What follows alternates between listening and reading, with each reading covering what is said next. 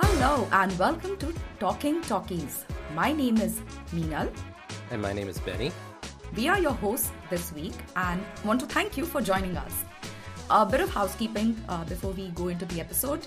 Please be sure to click on the follow button so that you can get an update when a new episode drops on any of your favorite podcast app. Do leave us a rating on Apple Podcasts and Spotify. It will help us a lot so that our podcast gets some visibility. And you can get in touch with us on Twitter and Instagram and email, and all those links are there in our episode notes. So what's the premise of our podcast?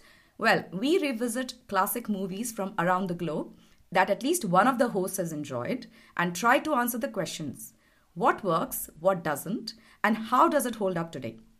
A word of caution, there will be spoilers ahead, a lot of spoilers. So we highly recommend that you all first watch the movie that we are going to discuss and then come and tune in to our episode. So, what is today's episode going to be about?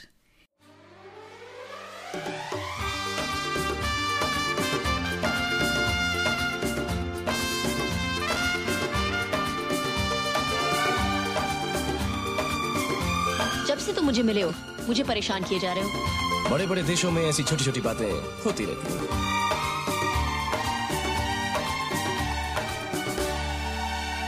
अगर ये तुझे प्यार करती है तो ये पलट के देखेगी। It's about a movie that took Bollywood by storm almost 3 decades ago. Dilwale Dulhaniya Le Jayenge, released in October 1995. It starred Shah Rukh Khan and Kajol as the lead pair, and it was directed by the debutante director then, Aditya Chopra, under the Chopra Films banner. The premise of the film is very simple. It's a romantic film about two youngsters, Raj and Simran, who are living in London and who meet on a vacation in Europe and fall in love. Simran comes from a very conservative Punjabi family, and she has been engaged to her father's best friend's son since her childhood, who lives in India. Her father learns about her love for Raj and is upset and ships them off to India to get married. Raj follows them to India to win over Simran's father and ask her hand in marriage.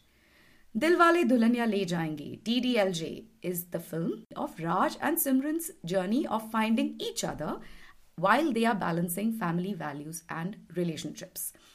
Now, we are talking about this movie almost 3 decades later, Benny. So, I want to give the context of this film and why it became the raging hit that it.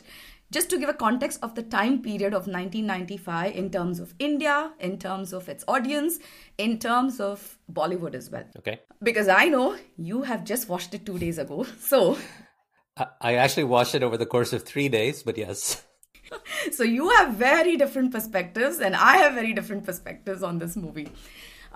The context of DDLJ. Bollywood had the roughest period in 1980s. In terms of movies, in terms of direction, acting, music, it was a big slump. If you go and want to watch the worst movies in Bollywood, 1980s is the decade to watch. But the tide started to change end of 80s and early 90s.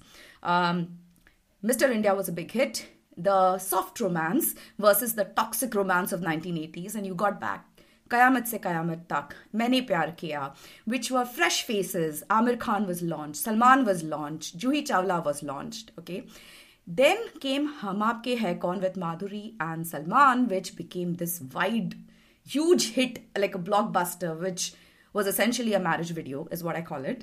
But it emphasized Indian culture and people lapped it up. Okay, they loved it. So it brought back the Indian culture clean movie phase to Bollywood.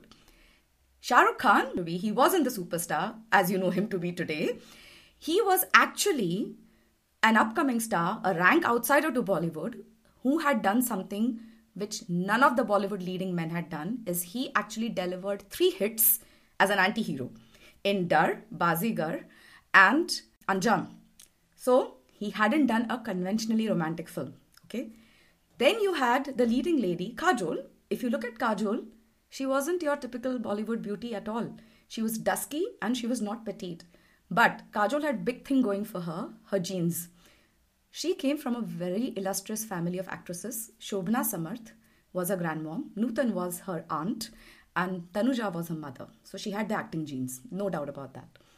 And there was this soft-spoken, nobody knew about him, Aditya Chopra, the heir to the Chopra films, son of Yash Chopra, who decided to direct this love story.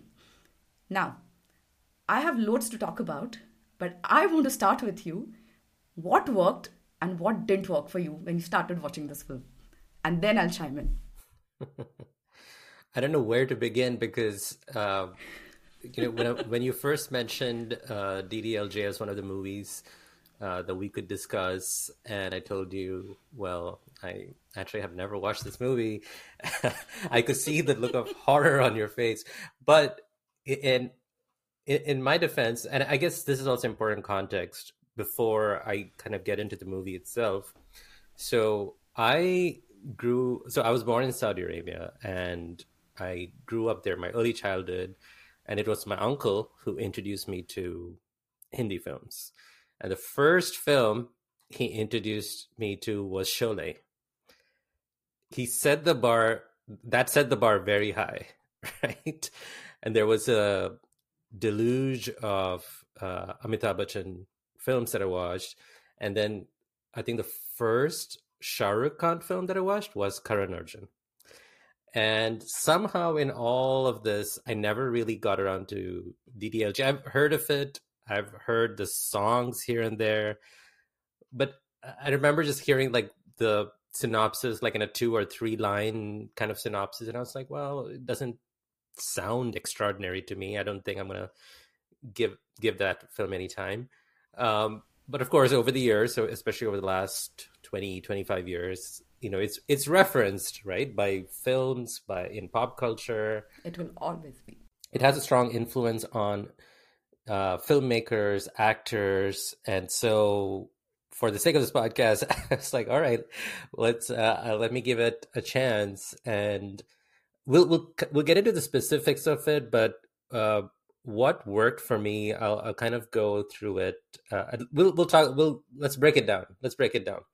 But before you do, because you told me, one, you are a romantic at heart. Yes. And you told me you love the SRK brand of romance. Yes. And I was like, dude, how have you not watched DDLJ if you love SRK brand of romance? Because just for the audience and just to make it clear, I like 4 SRK films. I do not like SRK's brand of romance. And DDLJ is one of the 4 SRK films that I can rewatch for sure. So wherever praises come for this film are going to be pretty unbiased from my side, okay? Well, I remember watching Kuch Kuch Hota Hai and absolutely loving SRK in it. And subsequent films of that, those kind of films, Kal Ho Na Ho, loved it. So I would say those kind of films work for me. Those kind of films, in general, they work for me. And Shah Rukh Khan in those films works for me. So I guess I'm not really giving a good defense of why I've never watched DDLJ. I guess it's You're time. just digging yourself deeper. You're just digging yourself a deeper grave because I'll keep going back. And you still didn't watch DDLJ? Why exactly? As time passed by, it was like, wait a minute, this movie from 1995, I don't know. You just... Yeah. And Shah Rukh Khan keeps making films, and then you keep watching those, and then you never go back. Yeah. Fair enough. But... Well, I'll start with what worked for me from the sense of Shah Rukh Khan himself. So Shah Rukh Khan, this was like a very typical SRK performance, is what I would say, right? Like he's charming, he hams it up a lot at times. He hams a lot. Okay, I'm sorry, SRK fans, but he does ham a lot. See, I'll tell you, this film actually is a very good example of when he does it, when he calibrates it, it's great. And then when he doesn't, it's grating. So, for example, the first half, I did not really like SRK in the first half. Thank you. Thank you very much. I was cringing at certain scenes. And First meet. The meet cute, the quote-unquote meet cute. Yes. Let's talk about it. I'm sure we'll talk more about like the criticism of the film from that lens, yeah. Right? Again, I don't know if back in the 90s it was all like, oh, this is so cute and look at that. But now in 2023 watching it, I'm like, okay, I don't know, that's very borderline creepy, and probably not even borderline. Not borderline creepy. It is Just creepy, Benny. Let's be honest. And we also felt it because I watched DDLJ with my girl gang. We were just out of school. So I think I've given away my age here also. But we went to the theaters and we were like, okay, this is fun, but this is creepy. Would you like this guy? No, thank you very much. Yeah, the thing is, he was charming, right? But the way he went about behind Simran, the character, the role played by Kajol, it just seemed like harassment and like, Yes. like kind of like stalkish. And I'm like, all right, dude, just tone it down a little bit. Like, this is, I don't know, do you like her? Do you not like her? Are you messing with her? And I felt it was kind of all over the map. There were certain scenes I liked, but overall, like the first half, SRK, I was thinking, I would not want to be friends with this guy. Like, like I would not want to like hang out around him, with him. If I had any like friends who were girls, I'd be like, okay, stay clear of this guy. Now on the flip side, I loved SRK in the second half. The comedy was pitch perfect for me.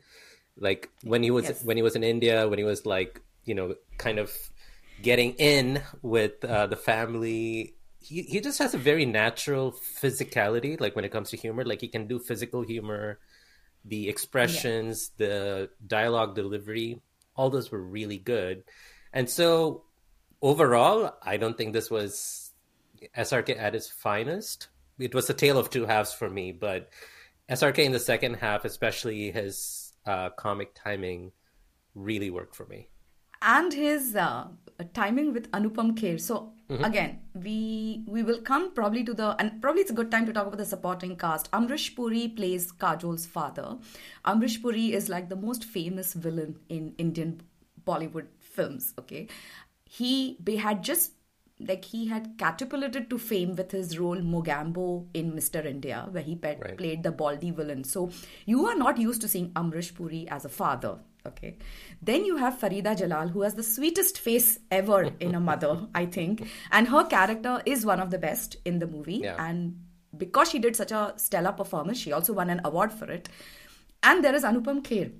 And Anupam Kher and Satish Shah, who plays the best friend of Amrish Puri, whose son Simran is engaged to, both of them are phenomenal actors in theatre and in films. And they are alumni of National School of Drama, Film Institute of India. So like big resume points there, okay? And Anupam Kher's comedy with Shah Rukh was great fun throughout. Their dad and son relationship was great to watch. Again, there were points where you were like, okay, this is a bit overstretched. The way the commentary, especially when they're celebrating his failure and he's talking about, you don't need to study and yet you'll become a billionaire, millionaire, whatever. Anyway, wrong messaging for Indian middle class. But still, when Anupam Kher lands up in India and does the goof up he does and how Shah Rukh reacts to it, I think there was very natural comedy timing going around between them. I don't think Aditya Chopra had to intervene and tell them act like this. They were just superbly carrying on, playing off each other's vibes.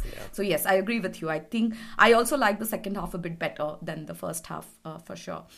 But the first half, what we loved, and I'll tell you, like I said, we were teenagers watching this, and the whole idea about going on a trip with girls, with your girlfriends, to Europe, seeing Europe by rail was so fascinating, Benny, to me. That is all that stayed with me in that movie, is I am going to go on a Europe trip through trains, okay, not planes, trains. See different countries via train, and it was a big bucket list item for me, by the way. None of us wanted to meet a Raj. We were clear of. Like, sorry, we don't need that. We don't need that romance. But we need to see Europe by train. And when I first visited Europe in 2010, which was my first visit, obviously my bucket list was Switzerland. And then we did Austria and Prague, and we did everything by Eurail. I went with my husband. I didn't do it with my girlfriends, but I went with my husband. And we visited Mount Titlis, which has a Shah Rukh Kajol poster standing tall, like a life-size poster, standing tall in Mount Titlis. And, well, I had to do it. It's a bucket list. And mind you, this is what I'm saying. The impact that DDLJ had on the Indian middle class, it became a bucket list item for everybody. to go to Switzerland and go to the locales where DDLJ was shot. That's the influence it had. You see this now happening with Crash Landing on You from K-dramas, where people are going to Switzerland to see those same spots. So this is how DDLJ changed the mindset, where it made you feel aspirational that, hey, I want to do a foreign trip, okay? And I think that was lovely. That was just wonderful to happen, and for people to start aspiring that I want to do this because of a film. It was great. And that's what I'm saying. People have taken different things from this movie, and that's what you need to admire about this film. There were individual parts within the film that worked, and then when you put them all together, that's kind of what made the movie great. I mean, there are a lot of justified criticisms of the film and, certain portions of it, which we'll talk about later. But I think overall, the individual parts of the film combined together made it work more than it harmed the film. So, for example, I mentioned Shah Rukh Khan's performance, because on the flip side, Kajol, she's a really great actress, and since DDLJ, she's established a very good track record as far as her performances are concerned. But I had an issue with her characterization in this film, right? She was passive. Things were happening to her. Things were happening for her. She wasn't really... It was like she was between her dad and Raj, right? It was always like a tug of pull between the dad and the guy she loves. And she was always... Things were happening to her that she didn't really seem to have any sense of agency. And I think that's one of the things, right? That's one of the main criticisms. It's we talk about in India, we talk a lot about glorifying the patriarchy and how that's reflected in our films. I can't even imagine how it was back in the 80s and the 90s. So... And it was toxic and patriarchal. It's like the worst combination. At least you can give Raj some benefit that in the second half he wasn't toxic. He didn't talk about let's elope and let's run away, which is what most Indian Bollywood movies, the messaging was like, let's run away because our parents are not agreeing. At least they didn't go in that direction. And I'm fully with you, because even at that point you're like, oh yeah, so on one side the dad has given her the permission and she goes, has a great time with her girlfriends. She feels the independence. It's a sense of independence, and that's amazing, even if it's for that 1 month where she wants to go enjoy her life before she gets stuck in this marriage and with a guy she's never seen. Yeah. Which is actually what was happening to a lot of women in India. That's how arranged marriages was set up. The only difference was you were seeing the guy actually and meeting him before you got married to him. But it was such a common thing for women to happen that you do what your family wants. You do what pleases your family. Yeah. And that's what was shown in the movie, honestly. And I completely agree. I hated the fact that her life was being run by her father or her boyfriend. That is why I'm trying to temper my criticism of not just Simran's character, but Baldev Singh's character. These two characters were the ones that I disliked the most in the film, the way the characterization was done for them. But I also want to temper it because I don't know, was this an accurate reflection of how Indian fathers and Indian daughters were back in the 80s and 90s? Because in that case, is that truly the film's fault? Because they're just showing a mirror to society at that point and saying, hey, correct, this is how it is, right? And we're just showing that. So do we blame the film for accurately showing what is going on? I will go back and tell you, in my family, when the generation of my uncles and aunts, some of them had love marriages. The families didn't talk to them for years until they had their first kids, and then they were brought back, accepted into the family. Yeah. When I grew up, lot of my friends had arranged marriages, by the way. Of course, they met the people and spoke to them. That's different. But still, love marriages weren't as prevalent as they were, where you went and choose your guy and you decide to whom to marry and bring him home. That's not how it worked. So you still needed your parents' permission to, get married. It wasn't like, oh, I've decided, now you all just come and attend my marriage. That's not happening. Yeah. So it's evolved, right? In the last 3 decades, India has also evolved. We have also evolved as people. The society has evolved. So, look, I get the criticism of DDLJ on this front, but let's be honest, that was pretty much a mirror into the times that they were operating in also. Yeah. And by the way, There was another criticism that the way they showed the NRI diaspora in DDLJ, all attached to their country, hyping up India, the motherland, never really blending into the Western world or Western culture, which when I went to see, because I didn't know of any relatives staying abroad at that time in my life. When I went to watch DDLJ, I was like, why are they so traditional? They're more traditional than my own parents are. Like, I have a lot of independence than Simran does. I have a lot of more agency at my home than Simran does. So why are they like this? And I didn't realize this, Benny, until I moved abroad, especially to UK. And even today's time, I'm saying, when I see families who've come here in the 50s and 60s, be it Punjabis or be it Gujaratis or even Marathis from where I come from, they are stuck in the 60s and 70s India. They have not moved. They are still more rooted and more traditional and more religious than I am, or my family is, or my mother and my dad were. Like, I have so much independence, I feel. And I see that. So I'm not saying it was an accurate reflection, but it was close to what Aditya Chopra showed in that film. That, people stay abroad and they are traditional and they are conservative and they just don't accept the country that they have settled into. They're still stuck in India. So I totally get the criticism. It has to be called out. Yeah. But it's also a reflection of the times. It's a reflection of the times. And I think the question ultimately is, okay, this is how Indian, quote unquote, Indian culture is, at least at this point in time. Now, how do we depict it? Do we depict it favorably, or do we just have an impartial look at it? And I think that's where the criticism is. People say they glorify that, right? This film is glorifying that kind of. It does. And it does. And I think to answer or address that, you need to look at how Baldev Singh is portrayed, because he's essentially this. He's this guy who's lived in London for many years, but he still has this romantic notion of India, and he talks about the soil and the people, and I'm like, I don't know. I've lived abroad. I've lived outside of India for a long time, and I've never felt like that. But again, it's for the sake of the movie. Let's go along with it, right? Let's buy that, and say, okay, he's someone who really misses his home, and he has this high. He holds his motherland in such high esteem. The rest of his family seem very normal in comparison. Now, what is the movie trying to say through his character? Are they saying, okay, is he right? Or is the movie saying he's just got a misplaced notion of what it means to be Indian? Because there's a lot of references to Indian woman, Indian family, Indian culture. I feel the movie a lot of times should leave it to the audience to interpret. Yeah. And not shift them in one direction. And that is what DDLJ does. It glorifies patriarchy. It says that, oh, the daughter should listen to the dad. Oh, you shouldn't go against your parents. Never in that entire 3-hour film does Simran's character take a stand. Because every time she takes a stand, she's shut down. There's no agency. Okay? There's no agency. Yeah. She tells him, let's elope. I know my father. I know my fiancé. Let's elope.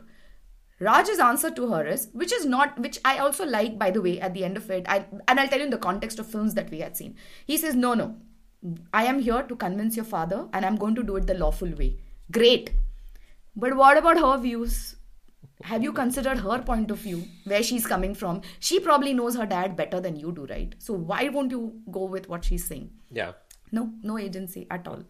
Then her mother will see her. Her mother will say, stop thinking about him. There is a scene, and there's a very beautiful scene between her mother and, which I want you to talk about it, because you wrote it, and I was really, really pleased to see that. So I'll go to that scene also, and then I'll tell you why again Simran has no agency in what she wants. Before that too, I remember after watching the movie, I was reading other takes, other journalists, both Indian and foreign journalists who watched the movie and reviewed it, what their take was. And the broad theme or the broad conclusion was that the film did, and this is what the consensus is, the film does an admirable job of balancing the old world, family values / Indian culture, and the more modern, the individualism, right? Wanting to do what they want, wanting to put their happiness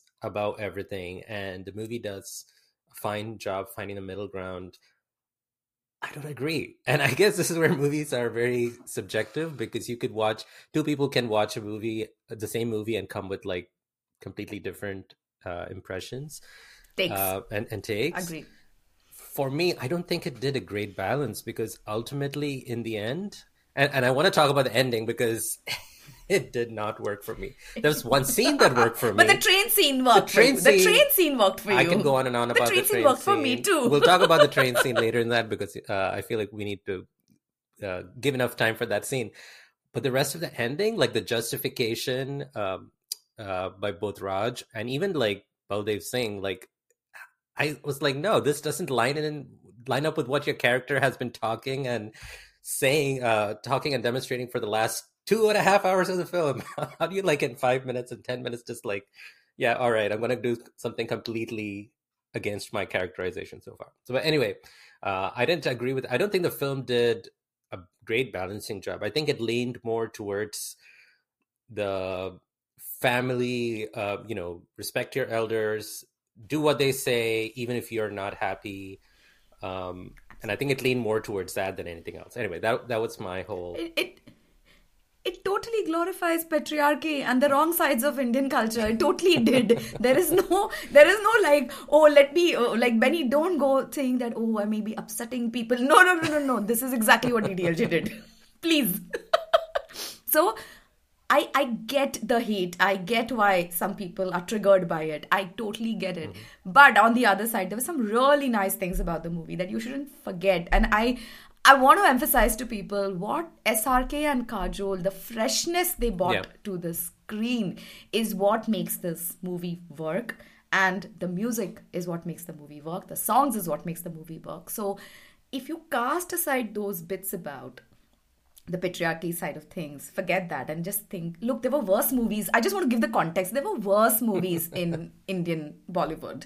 Stalking is acceptable. Yeah. There was this awful line which was famous in Bollywood, which caused a lot of us girls and my friends a lot of distress during their college life, is ladki ke na mein hi haan hoti hai. So that is, there is yes when she says no. When the girl says no, it is all meaning yes. Yeah. It is such a problematic line and messaging to give, okay? And Bollywood films had done that for the entire time. So at least those aspects were not being harped about in this movie, in the romance that followed, okay? He went and he got consent of her. He got a consent of her father. That is different. But still, there was an element of, let me not just run away with you. Let me try and convince your father why I am the better guy for you versus what he has chosen for you. At least there was this element that was brought in. So try and take some positivity. Yeah, I want to be very clear, especially for any of our listeners who are not Indian, who are not watched a lot of Indian movies. It's important to note that, Bollywood is just one section of Indian cinema. It's a most... Correct. Very important. Popular or well-known part of Indian cinema. When people think of Indian cinema, mind goes straight to Bollywood or Hindi films. But there are so many other languages in India, so many film industries based on those languages. And it's important to note that this is not an issue restricted to Hindi films. I'm from South India, and I've been exposed to a lot of regional films apart from Hindi films, which is North Indian. But yes, the same issues exist. When I first started watching DDLJ, I was aware of all the criticisms about like how it's not aged well. Like you said, it glorifies patriarchy. And so I was expecting it to be really, really bad in a sense, like I would just barely be able to tolerate it. No, I actually enjoyed the film. I'll tell you now itself. I enjoyed the film. It was not... The film is enjoyable in all aspects. Like it's fun, to be very honest. And I'll tell you, I've seen way worse movies even today. Even films coming out today, both Hindi or even regional films, they're misogynistic. They glorify stalking, harassment under the guise of, oh, this is just romantic, and the guy is winning over the girl, wooing the girl. And I hate it when the girl ultimately finds it very romantic, and I'm like, that just goes to reinforce that this is acceptable, right? People they still make those films today in that context. DDLJ didn't do any of those. Like, sure, the way it depicted the being obedient or being subservient to your family, to your parents, putting aside your own happiness. Now, that part I don't accept, and I don't think that was the right thing. But, and we'll talk about a couple of those scenes. They actually did a good job of giving some space to the women, like probably not Simran, because her characterization, like I keep saying, things were happening to her, but her mother, played by Farida Jalal, like I mentioned, the scene between her and the scene between Simran's mom and Simran, after they've come to India, you know, Simran is sitting by the window, very disconsolate. She's sad. She's pining for Raj. Her mother sees it, and then she has this conversation, which I was not ready for, because here's what I'm thinking, right? Most Indian films, what will happen? The mother will say, "Hey, stop this rubbish. You're gonna marry. Get over it. You know, don't bring dishonor to your parents." The worst, one of the worst tropes in Indian cinema is the dad will say, "If you don't marry the guy that we choose, we will hang ourselves, like you and me and your mom will hang ourselves because you're going to bring dishonor to the family." I hate that trope.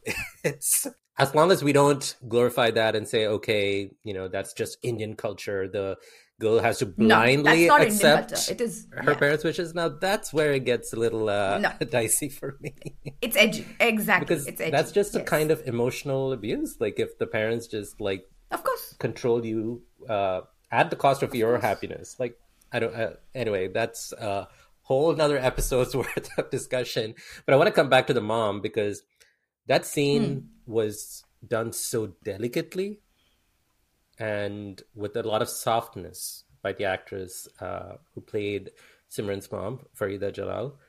And she talks very honestly about herself. And again, that's another thing that really hit for me. In a lot of Indian films, the parents of the main characters, right? Like the boy and the girl, the parents are always treated like an inconvenience, right? They're the hurdle to the romance. But here she talks about herself, which a lot of films don't do.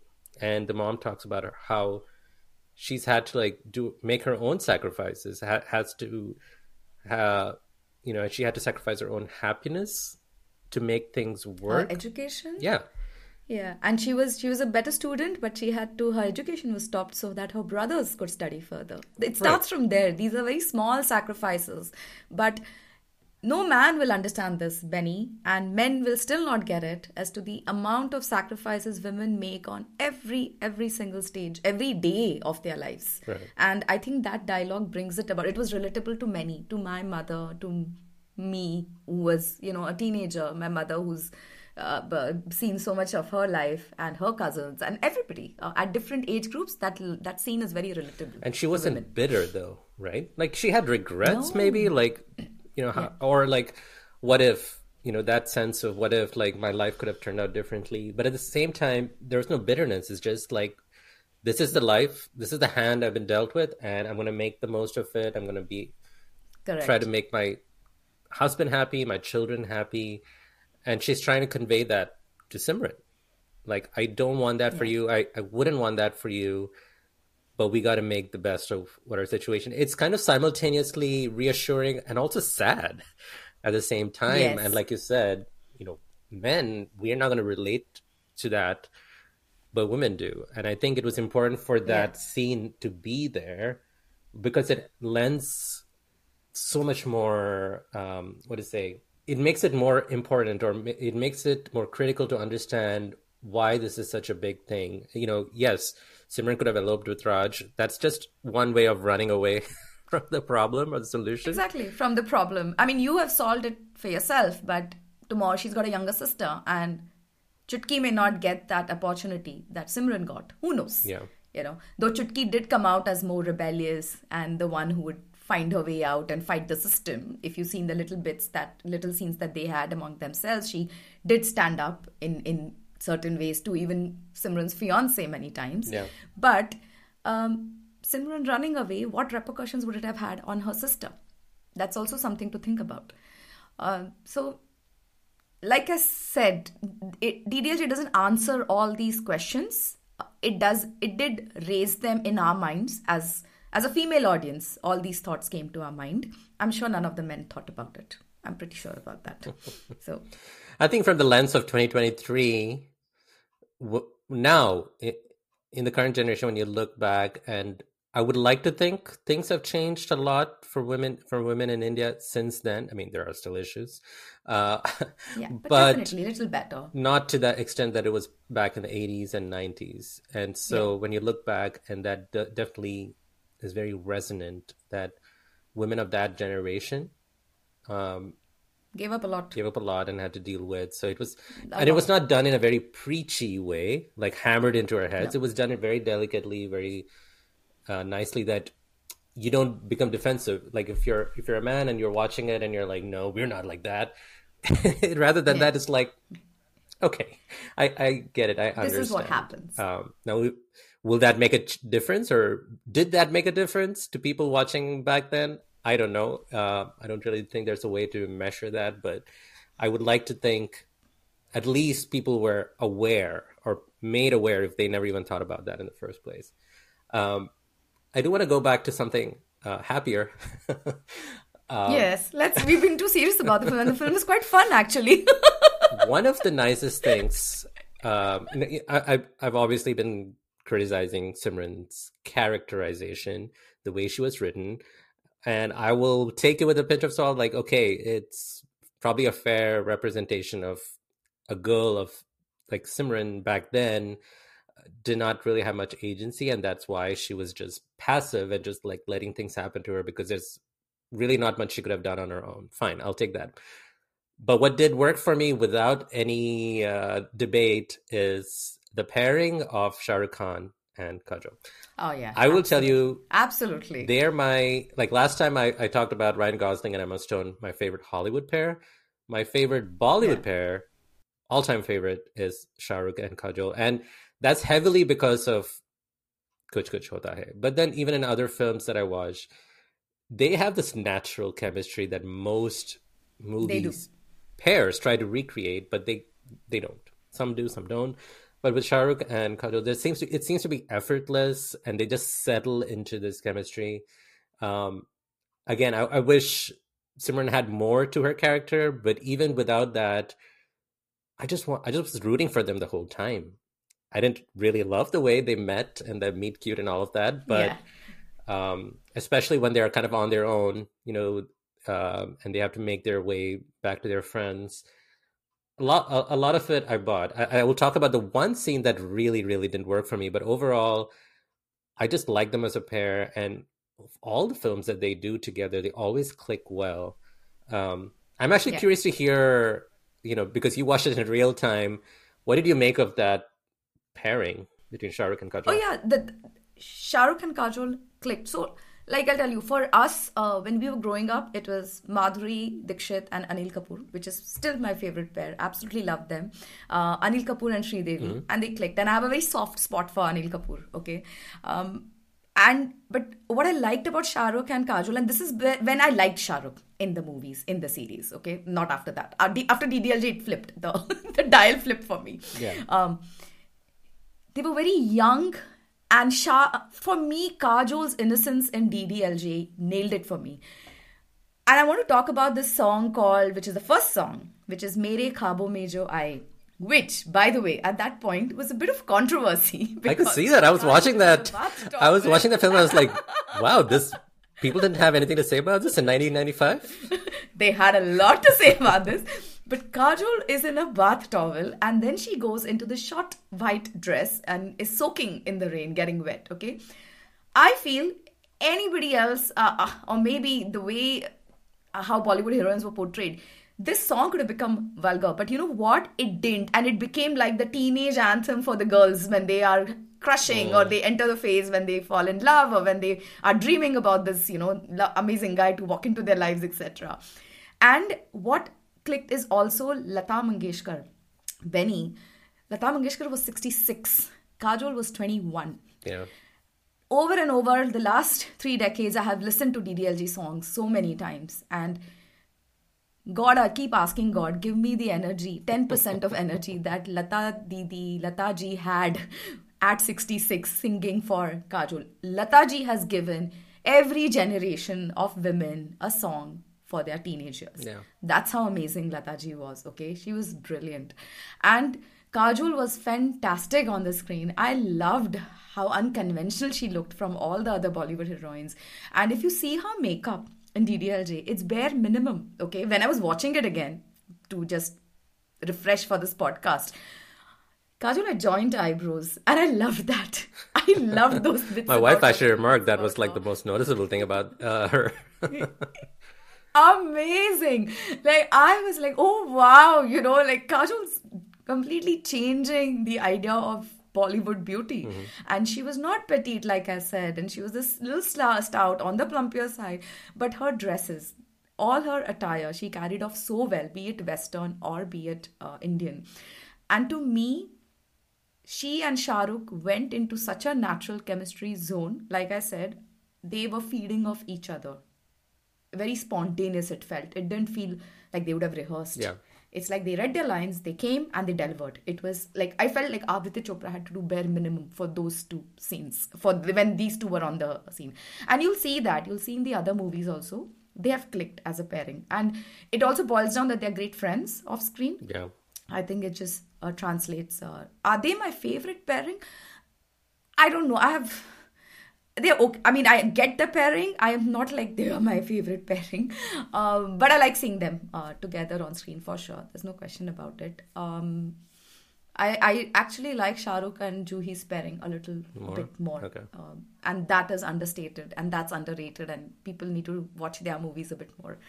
They also very good. I mean, if we restrict to Shah Rukh Khan, I know the one pair that they really... for me, over the last 2 decades, based on my observations, first it was they tried to make Shah Rukh Khan and Aishwarya Rai, like a big pair. Didn't work for me. I just just felt Not very different. And now it's Shah Rukh Khan and Deepika Padukone, and I don't know. Maybe it's the age difference. It's the age gap for me. There's too much of age gap between them. I'm like Bollywood heroes should stop romancing heroines which are like more than 10 years younger. Like Anushka and Shah Rukh, Deepika and Shah Rukh, Katrina and Shah Rukh. I'm like, this is not working for me. Sorry. Shah Rukh doesn't work for me anymore. So it's even more harder for me. But at least back then, you know, like the late 90s, the 2000s, I felt, for me, again, Shah Rukh and Kajol, like unbeatable pairing. No, they work. They had a great chemistry. Like it's very natural. Yeah. You know, effortless is the word for both of them. Yeah, so, and I think like you mentioned, no question about that. When you have like a easy friendship off screen, I think that translates well on screen as well. So that really was one of the high points of the film. And so that's why a lot of what the characters went through the movie, like the whole thing in Europe, like I could buy because I could see them just being themselves. Now I know from watching like other interviews of Kajol, like she's not like that in real life, obviously. Like she's a lot more bubblier and like she's playful. She's a bit of a prankster herself. So she had to tone down for Simran. Yes. But overall, like everything worked. She says that in the interview. She's like, when I read Simran, I told Aditya, what is this? This is not me at all. How can I do this role? So in that context, and she did it well. So to do that, she had to act well, right? Like so, and she did that. Yes. Even though her characterization was not the greatest, she did what she was given. Like what she was given, she performed to the best of her ability. So that pairing worked. The pairing, what they had to go through in the first and the second half, for the most part, worked for me. But I want to draw attention to What didn't work? What didn't work, Benny? Let's talk about that scene. Let's dip back into the negative. But let's give the context where they have had. So they missed the bus. They are with their friends. She's with her 2 girlfriends. He's with 3 girlfriends. He's with his 2 friends. And they miss the next train on the tour. Okay, and so they get stuck. And the train is the next day. So now what do they do? So they're stuck with each other. She doesn't like him, clearly. He's just trying to impress her. He's clearly smitten by her. That's a given. So he's trying to impress her. And then they get stuck together. She gets drunk because, well, it first all starts with her just being very frustrated and angry with Raj because he doesn't seem to take anything seriously, which Being really seriously. is a problem. I'm like, dude, come on. Yes, it's a Can problem you for be me. serious now? I mean, And yeah, like, dude, you are 20, whatever, 22, Yeah. 23. Why are you acting like you're Yeah. 13? Like, he was getting on my nerves I all was the like, time. all right, let's, be serious for a moment to get back with your friends and then you can get back to your shenanigans. Anyway, she's mad at him. They get this hotel room or something, and then she doesn't want to stay in the Yeah. same room with him. So she goes to this barn kind of thing, which I'm Yeah. assuming is in the same building or vicinity. And so he goes there, and I guess it starts snowing, and they decided, well, they're just gonna go there. They're gonna stay there rather than go back to their warm and comfortable room. And so they stay there. You asked this question, I did. and I'm like, Benny, you're looking for logic in Bollywood films? sorry. Sorry. I can't. My first thought when it started snowing was like, can you go back to the room now? And they're like, nope, we're gonna stay here and freeze. So I was like, Benny, how can you be so innocent and naive and ask this question? Come on. So Raj decides to go to sleep, and Simran sees this bottle of alcohol, and it's implied that she drinks it because when Raj wakes up, Simran is just completely different character. Now it's probably closer to Kajol's character now. Gosh, it's real life character, yeah. So there's this great song, and Again, Asha Bhosle, who's Lata Mangeshkar's sister Mm-hmm. and just 2-3 years younger to her, gives the playback. And what a peppy, amazing number Zara Sa Jhume Lume is. It's amazing. I love all songs, yeah. I Benny. do want to set some time apart to talk about the songs because I have a lot to say about the songs.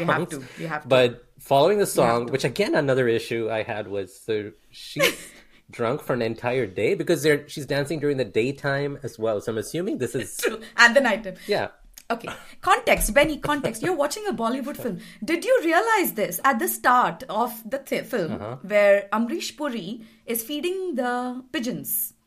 He is in Trafalgar Square, which is central London. Nobody which else is seems to be zone there 1. too. And he walks back to South Hall where he lives, which is like 20 miles away from central London. How is he walking back in the morning 20 miles within half an hour? Please tell me what he was doing. So don't look for logic in DDLJ, please. I'm trying. First thumb rule. First thumb rule. So, all right. So fast forward at the end of the song, I guess she goes to sleep. The hangover, I probably she's still having the hangover, but she wakes up in her bed, in the bed, and her first thought is like, did something happen? Like, did Raj and I, sleep together? Have sex. And Do we sleep because together? clothes kind of strewn about, and all of that. And then Raj comes in, and she asks, "Did something happen?" Now, I get what Aditya Chopra was trying to go for here, right? And the writer, whoever it was, they're trying to make like a comedy or a humor. They're trying to get humor out of the situation. So basically, Raj is like trying to like joke with her or saying like, "Yeah, we did. Essentially, it happened," and she starts to cry, and that's when he's like, "No, I was just joking." And then he says the line which you kind of referred to a little bit earlier. My God. He talks about how he wouldn't let that happen. Being an Indian man, what does he say exactly? Yeah, he says, Simran, and I'm translating this for the listeners, okay? Because it's all in Hindi. He's like, I know what you think of me. I know you think I'm a frivolous flirt man and, I would do anything. But at the heart of it, I'm an Indian man. I know what it is for an Indian woman. And I would never do this to hurt her izzat, which is respect, okay? Right. So if it was not an Indian woman, would you be sleeping around with her? What the hell are you trying to do? And no Indian man does this. Sorry. I don't know what world Aditya Chopra and the writer were living in, but that line was, and mind you, maybe we become more aware now, but even then it held good, okay? So please stop making this nonsense. This is where it ticked me off, the whole Indianness, or Indians are greater than the Westerners, or Indian culture is better than the Western culture because, hey, in Western culture everybody's sleeping around with each other before marriage and we don't do that. just rubbish messaging, in my opinion. Sorry, DDLJ fans, but this is a fact. No, the thing is, well, let's start with Simran herself. Like, you see her plight. This is a girl who's been raised in a very conservative household, right? Very conservative upbringing. This is like a huge thing for her to be alone with a guy for days. Yeah. Explicitly against what her parents would have wanted for her. She was on the verge of not getting the permission to even go on this trip with her friends. Correct. But her dad's like, okay, I trust you. You can go. As much as she likes this guy, she's still being respectful of her father's wishes. Yeah. And she's a conservative girl. So for her to be even like spending days alone with this guy, especially a guy like Raj... Exactly. That's a big deal for her. And so you wake up and you think, oh my God, I don't remember anything that's happened. And I see all these things on the bed and on the floor. Did something happen? And then you see Raj, and 100% he's the kind of guy who would do that, right? Like, he's the guy. Exactly. And worst, Benny, think about it. Drunk, blacked out. Mm-hmm. Okay, she's drunk and blacked out. She will have no memory of it. And imagine if that has happened to her. That is even worse, right? And they try to make light of this situation and make fun of this situation. I'm sorry, it's not flying with anyone. I don't think people appreciate it. At least the women didn't appreciate it at that time. I was going to ask that next. I was going to ask that next because, again, when you look at it from the lens of 2020s, watching it 27, 28 years later... For me, clearly, that scene, I would think if they could go back in time, they would take that scene out. Totally out. But I'm trying to understand it from the perspective of the filmmakers. They thought, okay, this scene is to reinforce this notion of Indian values and Indian man. Like, the Indian male is very protective of... And I was like, I don't know, was India different back then? Like, rubbish. I wasn't... No. I mean, I was born. I was 9 years old back then, but I wasn't really in India. But I was like, no. What is the context for that particular thing? Because, I don't know, that narrative doesn't really make sense to me. Yeah, we just didn't have internet and social media at that time to vent. Yeah. But trust me, if we did, and we had blogs at least, people would be writing, women would be writing about how offensive the scene was. I was really upset from Simran's perspective because, like I said, she being the conservative person she is, and Raj is like messing with her. And I'm like, dude, it's not okay. You don't. It's not okay. Know that. It was never okay. You know that what kind of girl she is. This is not something you would joke about. And she still falls for him, by the way. She still falls for him. So, the romance didn't click for me. People talk about the romance of DDLJ, and the romance just didn't click for me. How she fell in love with him just didn't click for me. Raj has a lot of red flags to be in today's world. Like, we talk about red flag and green flag. Raj showed them time and again. He did a complete 180-degree turn after he came to India. That's different. Okay, so like you said, we are looking at two different people at point in time, and we have been told this is the same love story. Yeah.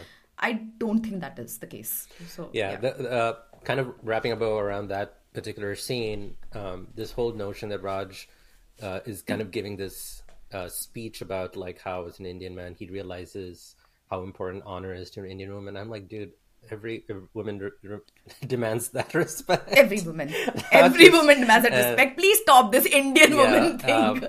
Please stop it. And it's not reflective of, like you mentioned earlier, like I would like to think that Indian men in general are a lot more respectful to women than like anybody else in the world, but trust me, I don't want to say it out myself, but I think historically, if you're following the news and any events, the Indian man is not any more special than a non-Indian man.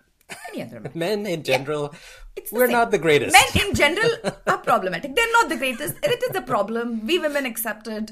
We know it. And now it's just that now we have a voice. People are voicing it out more, calling it out more. There are little better laws. That's what we're trying to do, okay? It's still not hunky-dory for women, trust me. I don't know if I'll see it in my lifetime, honestly. But can movies please stop throwing these scenes on our faces and like, no, we're not buying it anymore. It's as simple as that. All right. So you can see how much people are outraged over toxicity, and that's great, I think, in my opinion. So yeah, DDLJ had its share of ridiculous scenes. Now we can get to the convincing, quote unquote, convincing nature of the romance between Raj and Simran, and particularly the ending of the film. But before that, I do want to focus on one of the biggest positives of the film, that is the music. The songs. Yes. Let's talk about music. I will tell you, first of all, so I'm from the state of Tamil Nadu, which is the southernmost state of India. We have our own language, we have our own film industry with our film songs. So growing up, I was exposed to more of that than I was exposed to Bollywood. But somehow, over the last 25 years, I can tell you that I've heard these songs, the songs from these films, multiple times. In all kinds of situations, probably at weddings or like some special event, or you're like going in the bus and someone is playing that song, or you hear it in like the train station. Like, it's always around you, right? Yes. And I remember watching this movie, and for the first time, I think I've kind of got to watch all of the songs as it pertains to the context of the movie and the visuals too. The visuals are a huge part of the songs too. The songs. And I was thinking, man, I love these songs before I even realized it, that this is what it is from. And and I have to say, like, I do have a favorite song. I mean, I loved all of the songs, but I think my favorite one is Tujhe Dekha To Ye Jana Sanam. The title. No. The one which is the rage, right? When they say DDLJ, that's the song. Yeah. Like, that's when Raj and Simran meet in India for the first time, right? Like, in the mustard fields, the famous, iconic, I should say, mustard fields. Yeah. तुझे देखा तो ये जाना सनम प्यार होता है दीवाना सनम तुझे देखा तो ये जाना सनम प्यार होता है दीवाना सनम अब यहाँ से कहाँ जाएं हम तेरी बाहों में मर जाएं हम. And I think why that's my favorite is, like I said, hyper-romantic. And as much as certain parts of the romance didn't work for me necessarily, I love a good reunion or like meeting up after a long time. It was really nice. So I know what's about to happen, but still, they had to act, right? And they acted well, both Shah Rukh and Kajol in that scene. The music, the mustard field as a backdrop, and them running, or Kajol running to Shah Rukh because obviously he's too cool to run to her. It worked. And she needs to be saved. Yeah, he's the savior. So, but it worked for me, and I was like, okay, I like this. I like this one. I like this song, and it works for me, and it's really nice. And honorable mention, Ruk Ja O Dil Diwane, even though I don't like first half Shah Rukh. It's such a fun song. It was a fun song, some good dance. Fun song. And the last bit where he actually drops her to the floor, I actually love that part. Yes. But Kajol didn't know about this, which is, okay, you think now it's funny, but imagine not telling Kajol at that point that you're going to be dropped. Okay, so please, you wouldn't do that to the guy, right? You would always tell the male actor. Only the female actors get this rough end of the stick, I feel. Anyway, so they dropped her and she wasn't aware that she would be dropped. And that's why the expression was more natural, is what they have said in the trivia. So good thing she was friends with the director and actor. So that's the only reason. Exactly. Otherwise, trust me, any other woman would have just, you know, been blasting them away. My favorite song actually is हो गया है तुझको तो प्यार सजना, but the way it starts, न जाने मेरे दिल को क्या हुआ, अभी तो यही था वही कहीं खो गया. Lata's that soft tone, which is like she's only singing, it's only her voice, it's very nominal background music. It's just that phase stays with me, and they have shown the realization of love, that they both realize that they are in love, is just beautifully picturized in my opinion.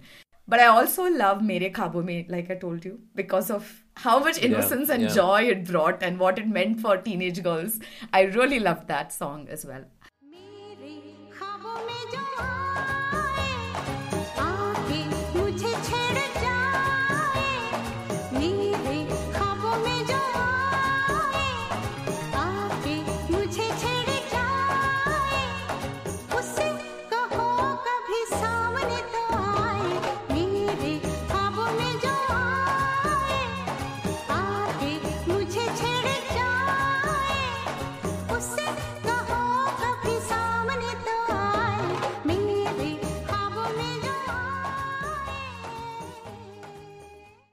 And I don't think of any wedding after 1995 has not played Mehndi Laga Ke Rakhna. I cannot. It doesn't matter I've if heard you're that not a lot. dancing. Like Maharashtrian weddings don't have Sangeet. Now they do because the youngsters want everything Bollywoodish. We never had Sangeet and all this dancing, etc. Very on the Haldi day, probably you'll dance a bit. But Mehndi Laga Ke Rakhna just plays in every wedding Right. in India. Like, you cannot have a wedding without this song being played.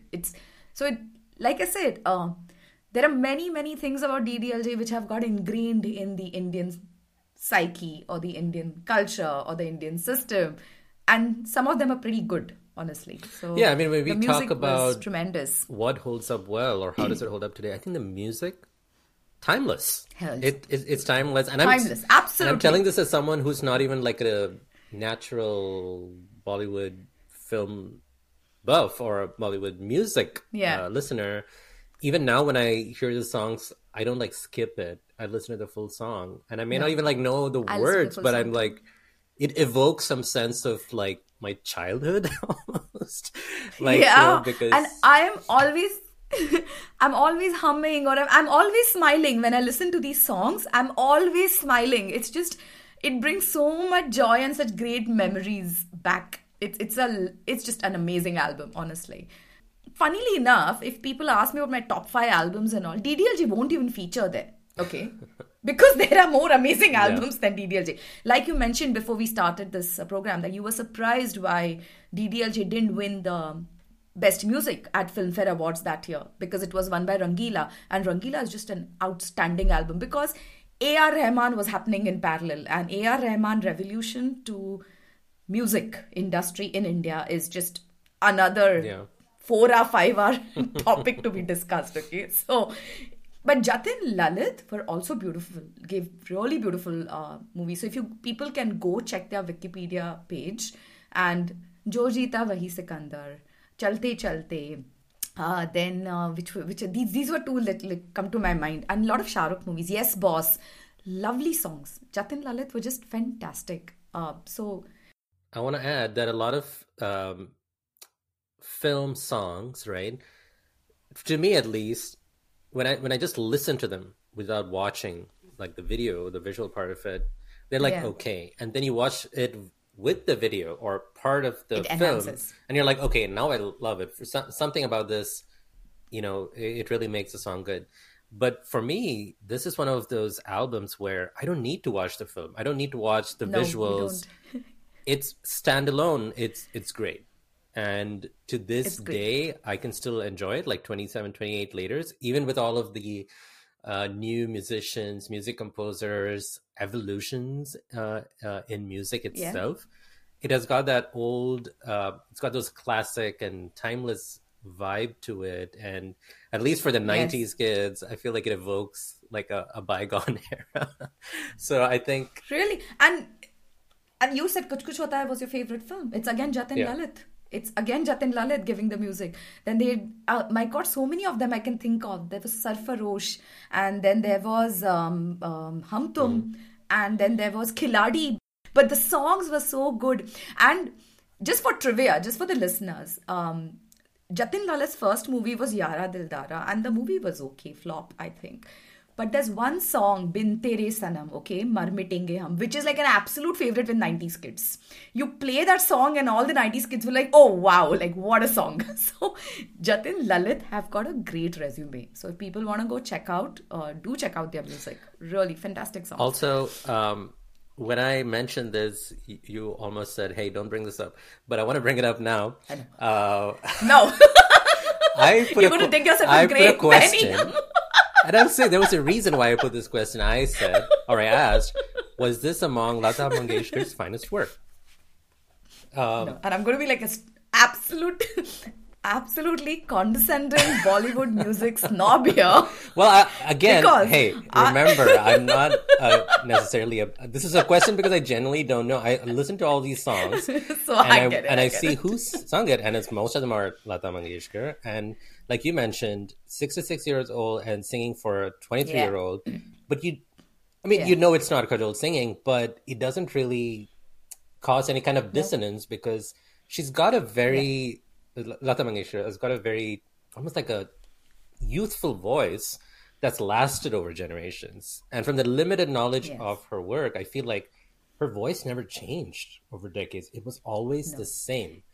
And so that's why I was just curious, has there been better work done by her? Oh, outstanding. This is nowhere. So that's what I'm saying. When I talk about Bollywood music and when I talk about my top 5 albums, etc., DDLJ won't feature because to understand context of, again, Lata to music, okay, Lata to India, Lata to music, you really have to study her work from the 50s coming into the 90s.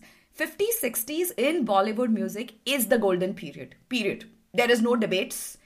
The voices, the co-singers, the musicians, the lyrics, the beauty of the music, the melody cannot be replicated. Like 90s and 2000s is probably the next best phase of Bollywood music, but 50s, 60s just sits right at the top.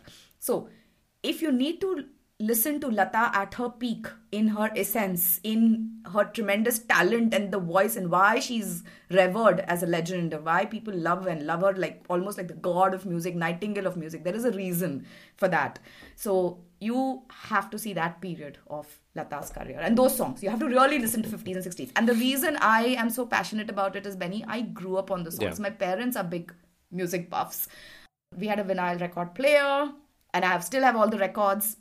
And I woke up to this music every day. I woke up to Lata, Kishore, Rafi Saab, Asha Bhosle, Mukesh, Manna De every single day of my life. Okay, so it is not in Lata's best work.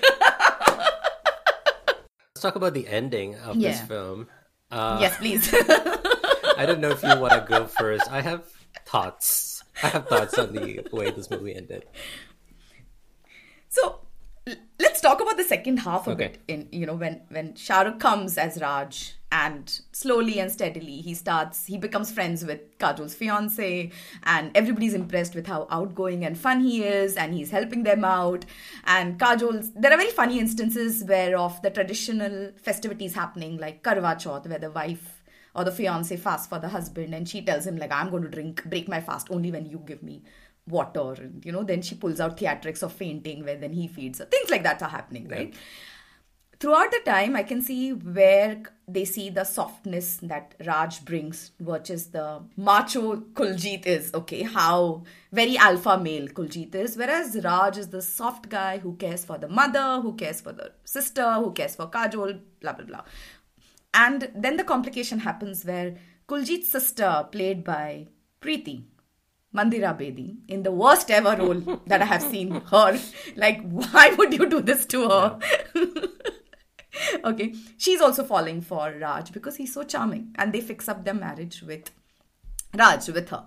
So all these complexities are going on. And I wasn't convinced, Benny, at what point it flipped for Amrish Puri, father, Baldev, that he was so much against Raj. What is it? See, Raj impressed everybody. Where is the point where he impresses Amrish Puri? I am still confused. I've watched the movie so many times. What is it that flipped the dial for Amrish Puri, Baldev? And he said that, okay, fine, you take my daughter and he loves you more than anybody. I am still not convinced. Since you watched it much more recently, tell me, did you find that convincing? No, not at all. And the way I see it, the ending, right, the last 10, 15 minutes or whatever, it's a perfect encapsulation of what's great about Bollywood and what's the worst about Bollywood. Because the great thing about Bollywood in general, and I will even extend this to Indian cinema, like other films too, is the emotions, the drama, the melodrama, right? It evokes strong emotions in you, essentially. Like as a viewer, as someone who's watching the movie either in the theater or the comfort of your home, Indian cinema is one of the best when it comes to getting strong reactions out of you, be it frustration, happiness, tears, all of that, right? In that respect, sure, they, from the moment, especially the scene where that photo flies out of the window, Hollywood can't do this. Hollywood can do a lot of things. They cannot do that. No. But Bollywood will do this and convince you this will Right, happen. exactly. I'm watching this photo and I'm like, really, Simran, you had to leave the photo right by the window. You couldn't even put it under like a book. You just had to keep it there. And so this photo flies. And of course, there are a couple of times where it looks like Baldev Singh is very close to seeing it, but then he's called over or whatever. But then, of course, of all the 100 people in that place, he finally sees the photo. Nobody else sees it. Nobody else catches it. He has to. Like starting from that scene on, right?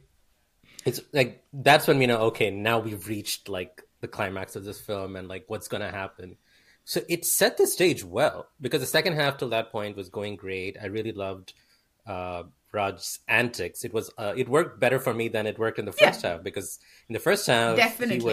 And he was not disrespectful to anyone. Yeah. He wasn't disrespectful. Yeah. Right? And he was actually there's a scene, after Mehndi Laga Ke Rakhna, the men are dancing on one side and the women are dancing on the other side of the terrace.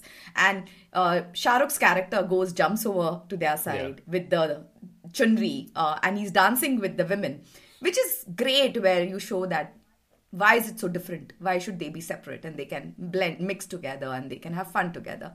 And Amrish Puri comes and he's like, everybody goes into silence. And Shah Rukh Khan puts which is really funny. He puts the chunri over his head and he walks in a very demure fashion, like probably shitting in his pants, like, oh God, I'm so dead now. And he goes off. And then very sweetly, Amrish Puri's character sings this very lovely song. Again, a very famous song from a movie, Waqt, E Meri Zohra Zabi, which is a very, very loved song. In India, and if you've watched Bollywood, everybody loves it. And the expressions of Farida Jalal and Amrish Puri in that song just changed the mood altogether. Where even it feels that Shah Rukh has kind of brought them together. Shah Rukh's character has made him express his love openly for his wife, which in Indian culture you don't do. You've hardly seen your parents hug it out in public, right? Which is really sweet how they brought that out. So you're like, this guy is doing it. So he was bringing things which were not happening, but he was doing it in a very subtle manner, okay, which I quite liked. So, but tell me, it's still not convincing me that he impressed Bauji with that. He didn't. So let's go to that confrontation scene, right? I think the plan was, well, first of all, let's start with Raj himself.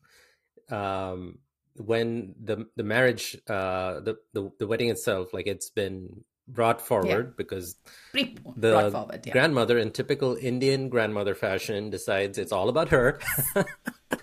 Yes, always. It's not about the bride or the bridegroom, whether they are ready or not. So this marriage needs to happen now. So now. It doesn't matter, it's going to be 10 days later, but now. And I thought that was like, okay, grandma.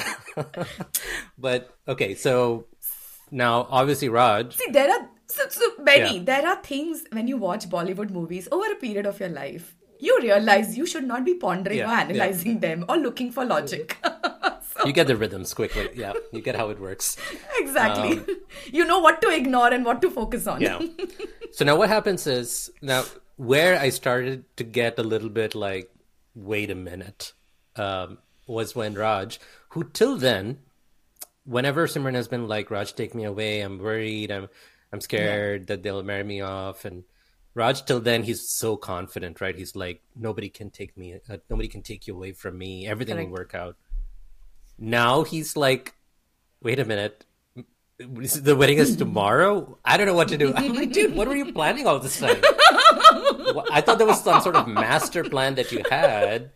And just because... You've booked the tickets. Yeah, just because the wedding was brought forward. You've done something. Now you're worried? So that was like first strike. I was like, okay, so you never had a plan. You were just enjoying yourself. And suddenly, last minute... Good one, Benny. Good observation. Now we have to figure something out. So that was the first strike. And then... so there's a conversation between Raj and Raj's dad, and Raj's dad, also another character who for most part is never serious. And then he does have like this heart-to-heart talk with him, and Raj is like, all right, I guess. Now he's completely thrown out this belief, his value that, hey, we're not going to run away because I need to get approval of your dad. That's thrown out the window Yeah. now. He's like, Gone all right, completely. let's run. I'm like, dude, wait a minute. What happened? You just said you need to convince her dad. And so strike two. 2.5 hours we have spent. 2.5 Yeah. hours. You have convinced the female audience. Here is a guy who's sensible enough, has the courage that we can convince the parent and we can get proper approval. Yeah. And then you're like, sorry, I can't do this. Strike one. No planning. No strategy at all. Since you came to India. Strike two. In one moment, you're like, decide to completely abandon your principle that you're not going to take the girl without her father's approval. And then, once Baldev Singh discovers the photo, and then, when Raj opens the door and he sees this whole family all looking like they're going to kill him. And I'm like... Like the big reveal. And I'm like, okay, Raj, let's see what you have up your sleeve now. And so obviously we get all, Baldev Singh is justifiably, he's like, this is like humiliating for me because you fooled me, you fooled my entire family. And then under my own house, like, under my roof, you've been doing this. And then he slaps him in a very unconvincing manner with all the sound effects thrown in there. And I'm like, okay, now what's Raj going to do? Is he going to like fight back? And then Simran comes running. I'm like, okay, now we got it. Okay, now something is, Yeah.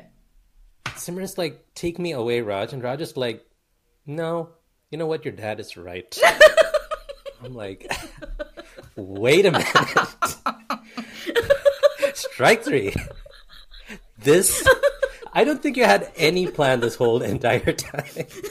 You were just BSing your way throughout this whole movie. You just wanted to sing and dance in Switzerland. You wanted to come to India and enjoy this hospitality. And now when stuff gets real, you're like, all right, see ya. Bye. It's like, you know what? I did succeed and I don't want to take you away, so I'm going to leave. I'm like, dude, this girl trusted you. She's actually had a tougher time throughout this whole movie than you did. Yeah. She's had to essentially lie to her dad or not be truthful to her dad, but trusting that Raj has a plan. And then when it comes to crunch time, Raj doesn't have anything. And he's gone against his principle. He's shown that he's never really had a proper idea in place. And then when finally, the dad confronts him, I think now would be the time to convince him. Instead, he's like, no. Exactly. You're right. You know what? I'm going to leave. And then he just walks away. And I'm like... And? That's a terrible, terrible thing to do. So that whole phase, right from the time that he had the conversation with his dad to the point where he leaves the house, I was like, Raj, you are a terrible person. And if I was the father, I'd be like, good riddance. Which I am not giving my daughter to you. Which makes it all the more worse when fast forward to the train station, platform. right?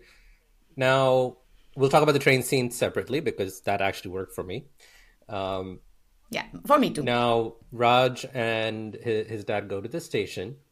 And what do we have? We have to talk about the fight scene too. The fight scene, completely unnecessary, but I feel like it was mentioned in the Romantics on Netflix. Was it added on SRK's request? Yeah. So a little background for the listeners. Shah Rukh Khan, like I said, was doing anti-hero movies, okay? And he wanted to be a action hero. And Aditya Chopra had promised him that I will make an action film for you. But he came up with this romantic film for him. So Shah Rukh is still upset 28 years down the line that Aditya Chopra has not made an action film for him. And at that point, because he was so obsessed about action, he said, I want one action fight scene in my movie. And they just succumbed to it. Yeah. And it was just insistence that came in. I know. I remember watching that on Netflix and I was thinking, I mean, I didn't really understand the context of it, when just watching that episode. But in the movie, it's so jarring because it's so abrupt. This movie is all about romance, about like parental, family, all parents, that. Relationships. And as much as the character, I forget the character's name, the son, Baldev Singh's Kuljit. Kuljit. Which is Um, Kuljit, who is Parmeet Sethi for the audience, who's actually the husband of Archana Puran Singh. So okay, the movie does establish that he's not really the greatest guy because, like, some comments that he's an alpha male. He's a typical, dominant alpha Indian male. That's fine. That's understood. And I get he's mad and I get he's upset, but Raj is leaving, right? There's like no reason for him to pursue. To go hammer him. And so this whole fight scene just felt like this is out of place, and I don't know. I just felt it was not a scene that was needed at that point. But it's Bollywood and you need something like this. There's no movie which cannot have action. Benny, I'm just trying to tell you, don't question the sensibilities around those scenes. It does add one thing though, because at the end, Raj is all beaten up and bloody, so it gives that visual. But other than that, that fight scene was so out of place. But yeah, maybe that changes and softens Baldev Singh. You really don't know. Should it have though? I don't know. I'm just telling you. Here's my perspective. Let's say I'm Baldev Singh.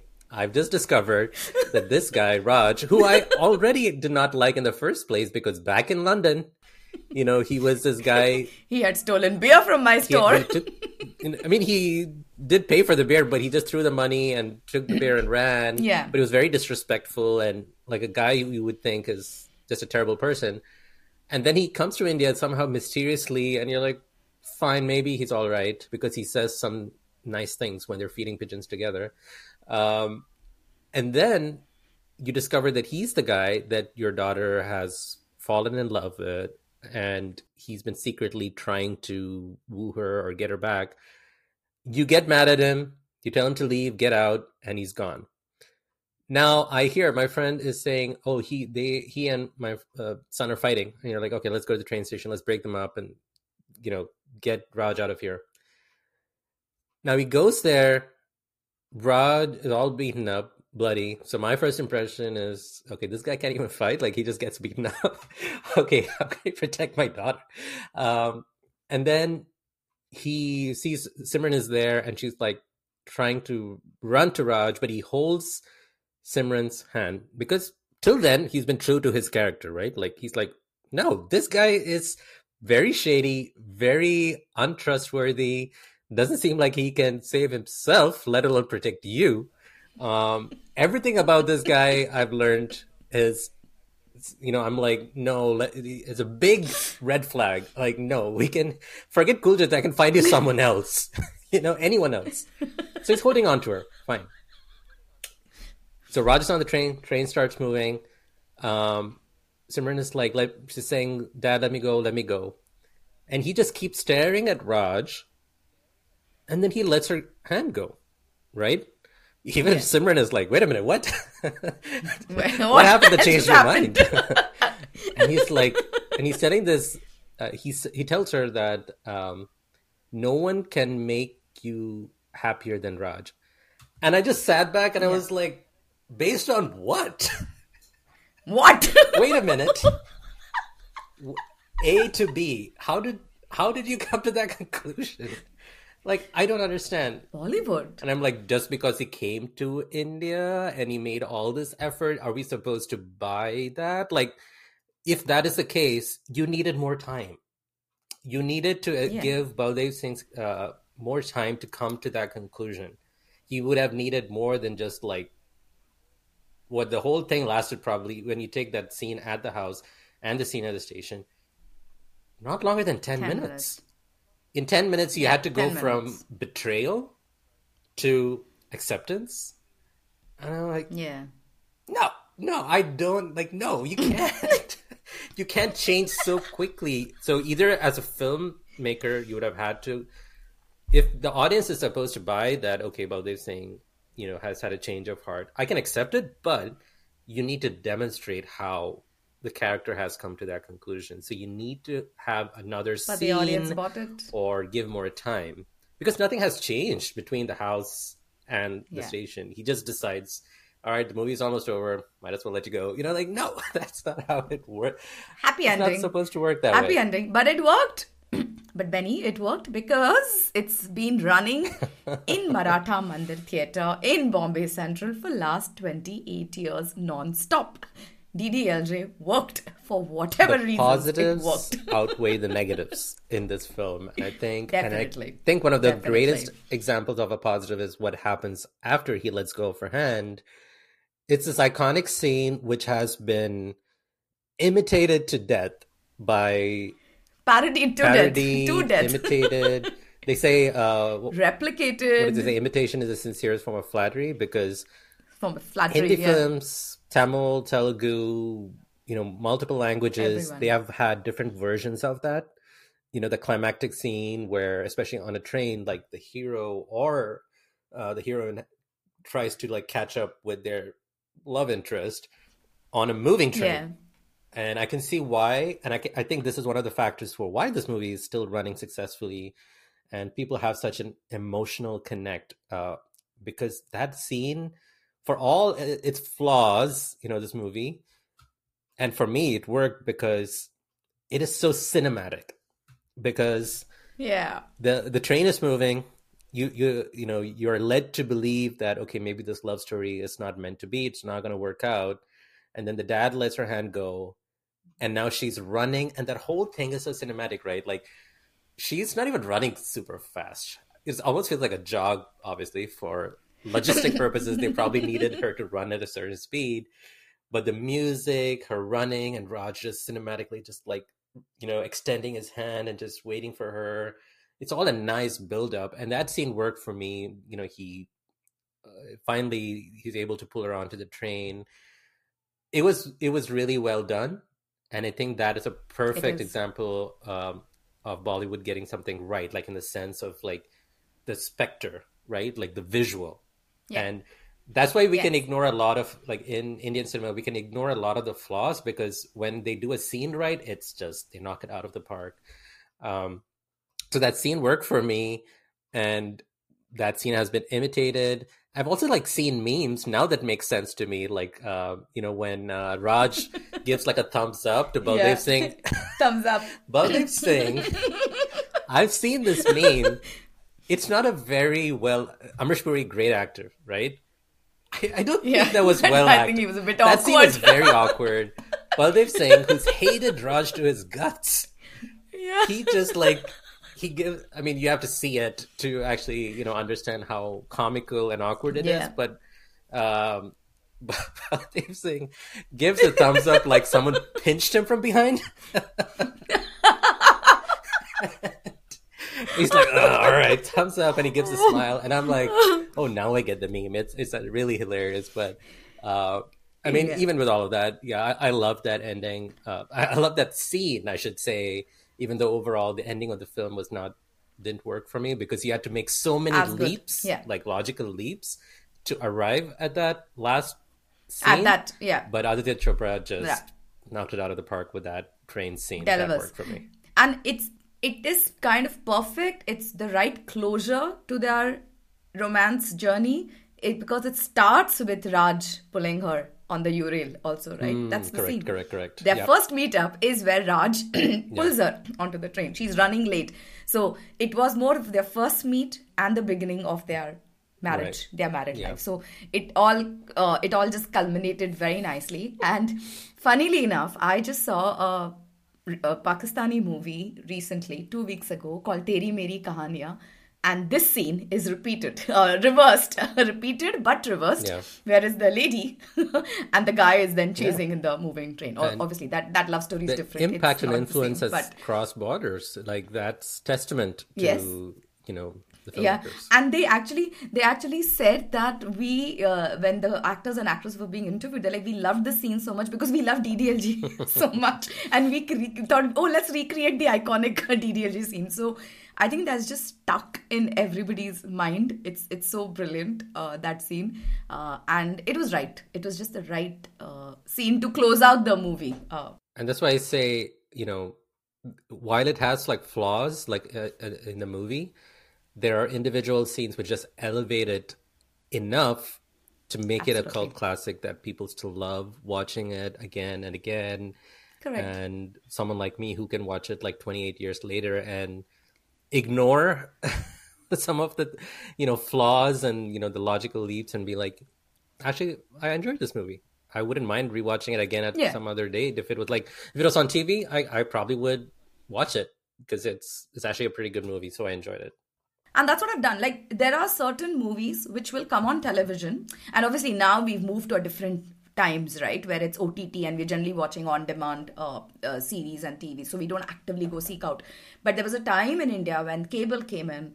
And when I lived in Dubai, we didn't have OTTs, etc. When it came on any of the channels, you're having dinner or you're just, relaxing after dinner. Or it's a lazy weekend afternoon and DDLJ is playing. You'll just watch. Yeah.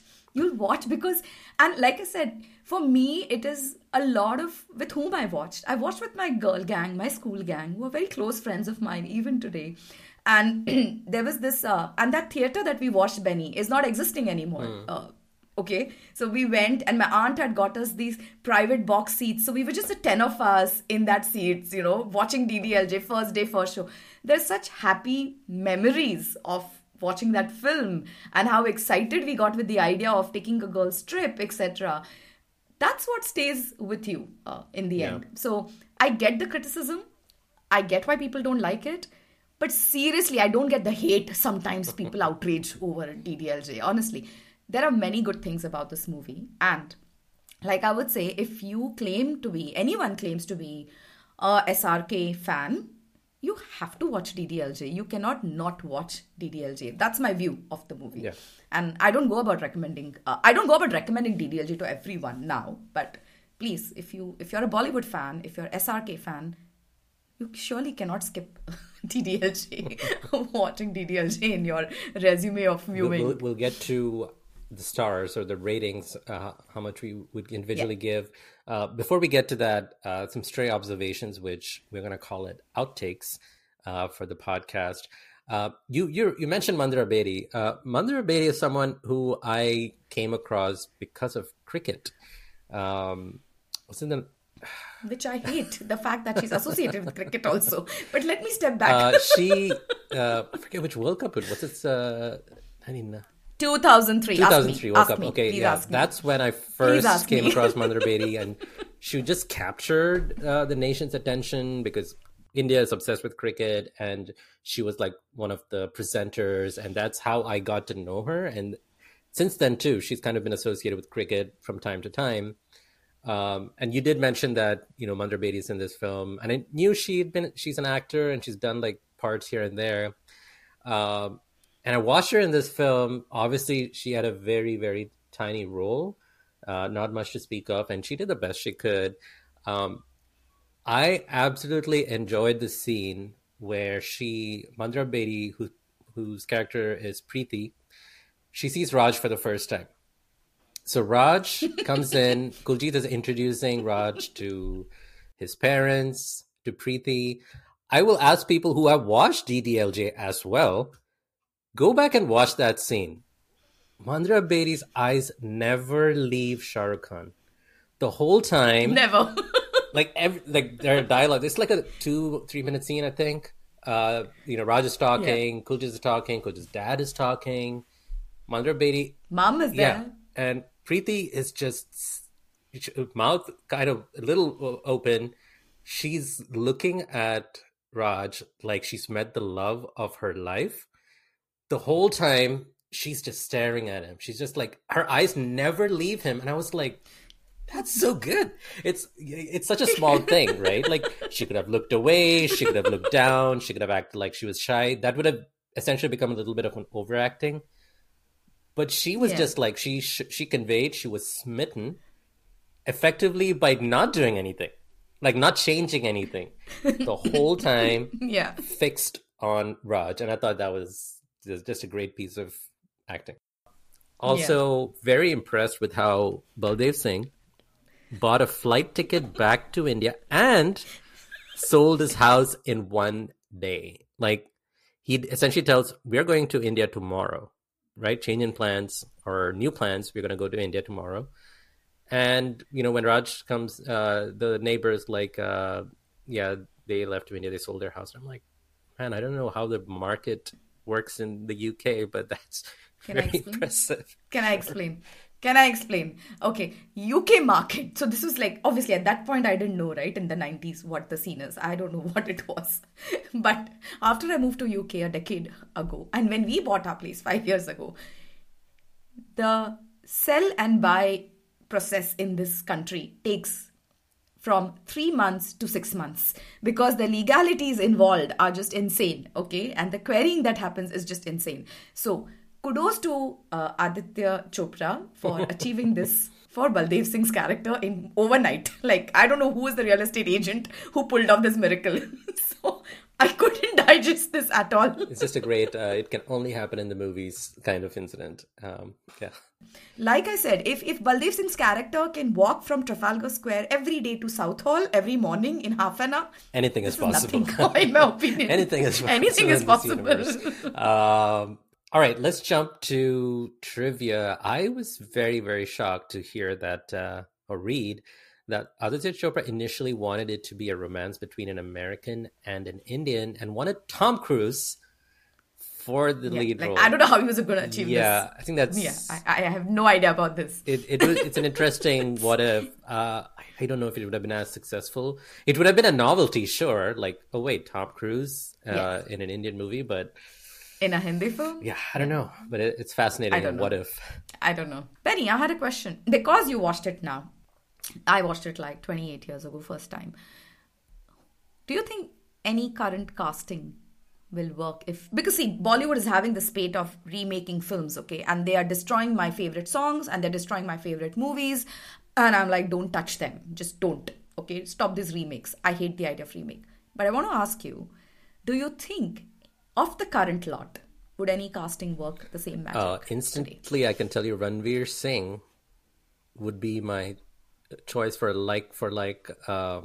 replacement or a recast. Yeah. Because if I picture him doing the same things, he fits it to a T. Like, I feel like in real life too, he just seems like a Raj. Just like that. He's goofy. He seems like a Raj in real life too. I like Ranveer. I really like Ranveer as well. I think he can pull off. For Simran's character, honestly, there's nothing extraordinary about her character. I feel like any of the actresses could play that role. But if I'm going to put Ranveer Singh, I feel like one pairing that I really like for Ranveer Singh is Anushka Sharma. And I think I would... And she's Punjabi, right? So it might be very natural fit for her. What about you? It's really difficult for me to imagine recasting in terms of Shah Rukh and Kajol. Would that magic work again? I can't think of... I don't even have a current favorite pairing, which I think have got outstanding chemistry or which work for me. So let's see. Ranveer and Alia are coming in Rocky or Rani Ki Prem Kahani, which I think Karan Johar is trying to recreate the magic of Yash Chopra and Karan Johar movies. I'm curious how that's going to... Yeah.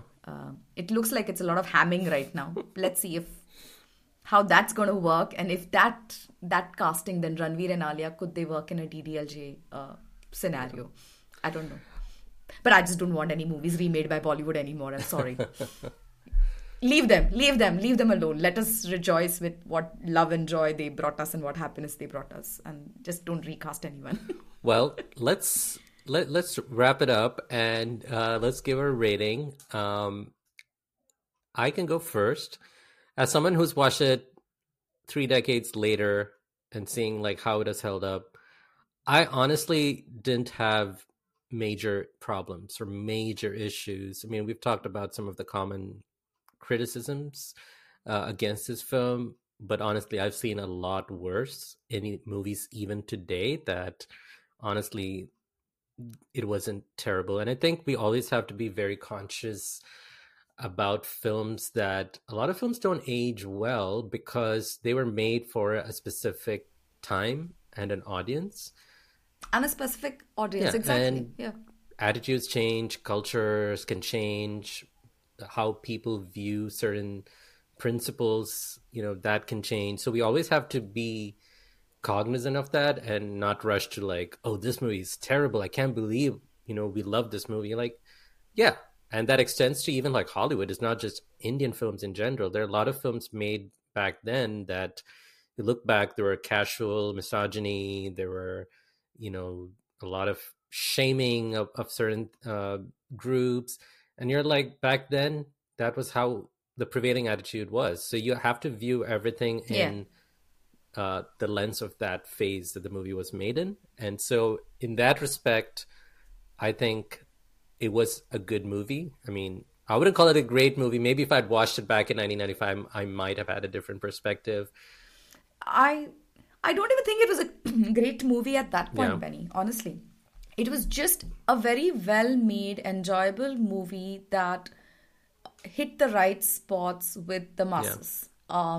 The massive Indian diaspora, which was staying abroad, or the ones in the rural or the traditional or the conservative or the small towns where being obedient, being subservient, that messaging worked for them. At the same time, for the youngsters and for people who were in their teens and the middle class, Indian middle class, which was just beginning to see that, okay, the earnings were going up for them, that it became aspirational to go and see Europe. It became aspirational to go on your own trips. And the girls were thinking that, hey, I can have my own independence and fun, and I don't need to have a parent or a husband or a boyfriend to take me out and be on my own. So that feeling also I can attribute to DDLJ. That's the feelings that we got from that film. So it had different meanings to different people at different stages in their life. And I think it worked with every person in the audience. Something clicked. Yeah. And that's why we all loved it so much. My God, there are so many much more Bollywood movies which are better than DDLJ. Hands down. No question about it. But it had an emotional connect, and it still has an emotional connect with the audience. So, I mean, even with all its flaws, if it can influence a generation of filmmakers and films trying to recreate that magic, that means it's got something in it. It's got something, right? Yeah, you can't be totally... I have seen tweets and I've seen articles, it's the worst movie ever and all. No, I'm sorry, you have not seen 1980s Bollywood, okay? I will send you a lot of shit movies and then we can compare. Yeah, and I have watched a lot of garbage, by the way. I have watched a lot of crap of Bollywood movies, okay? So do not tell me that DDLJ is the worst film.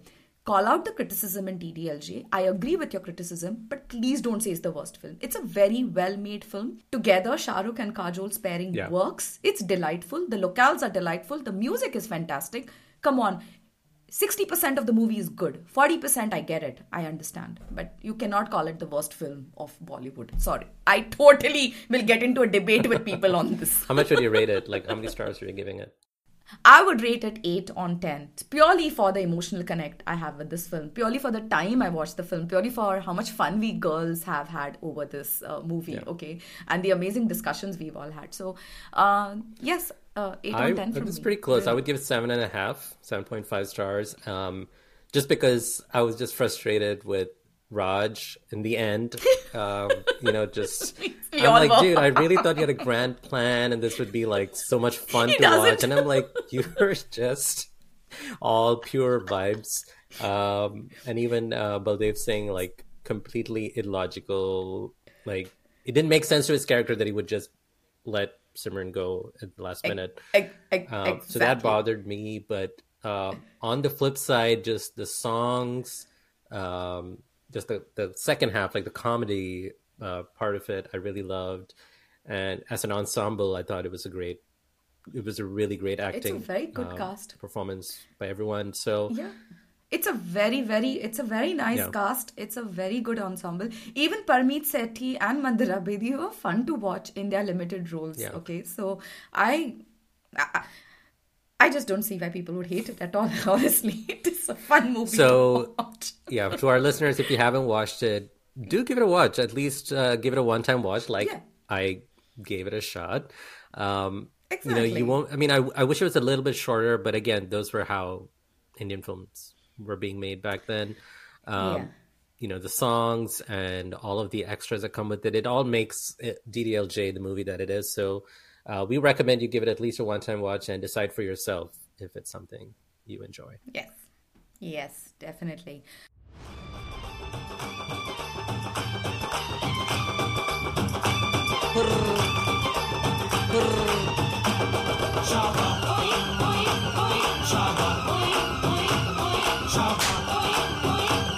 मैं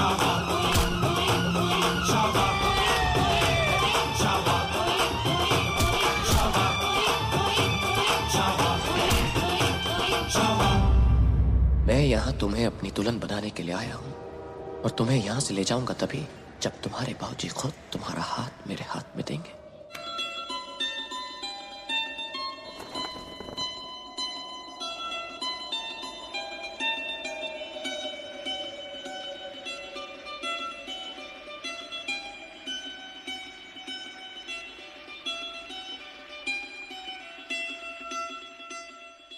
Thanks for listening to all our listeners. I think this is going to be a little longer episode than we had planned, Benny.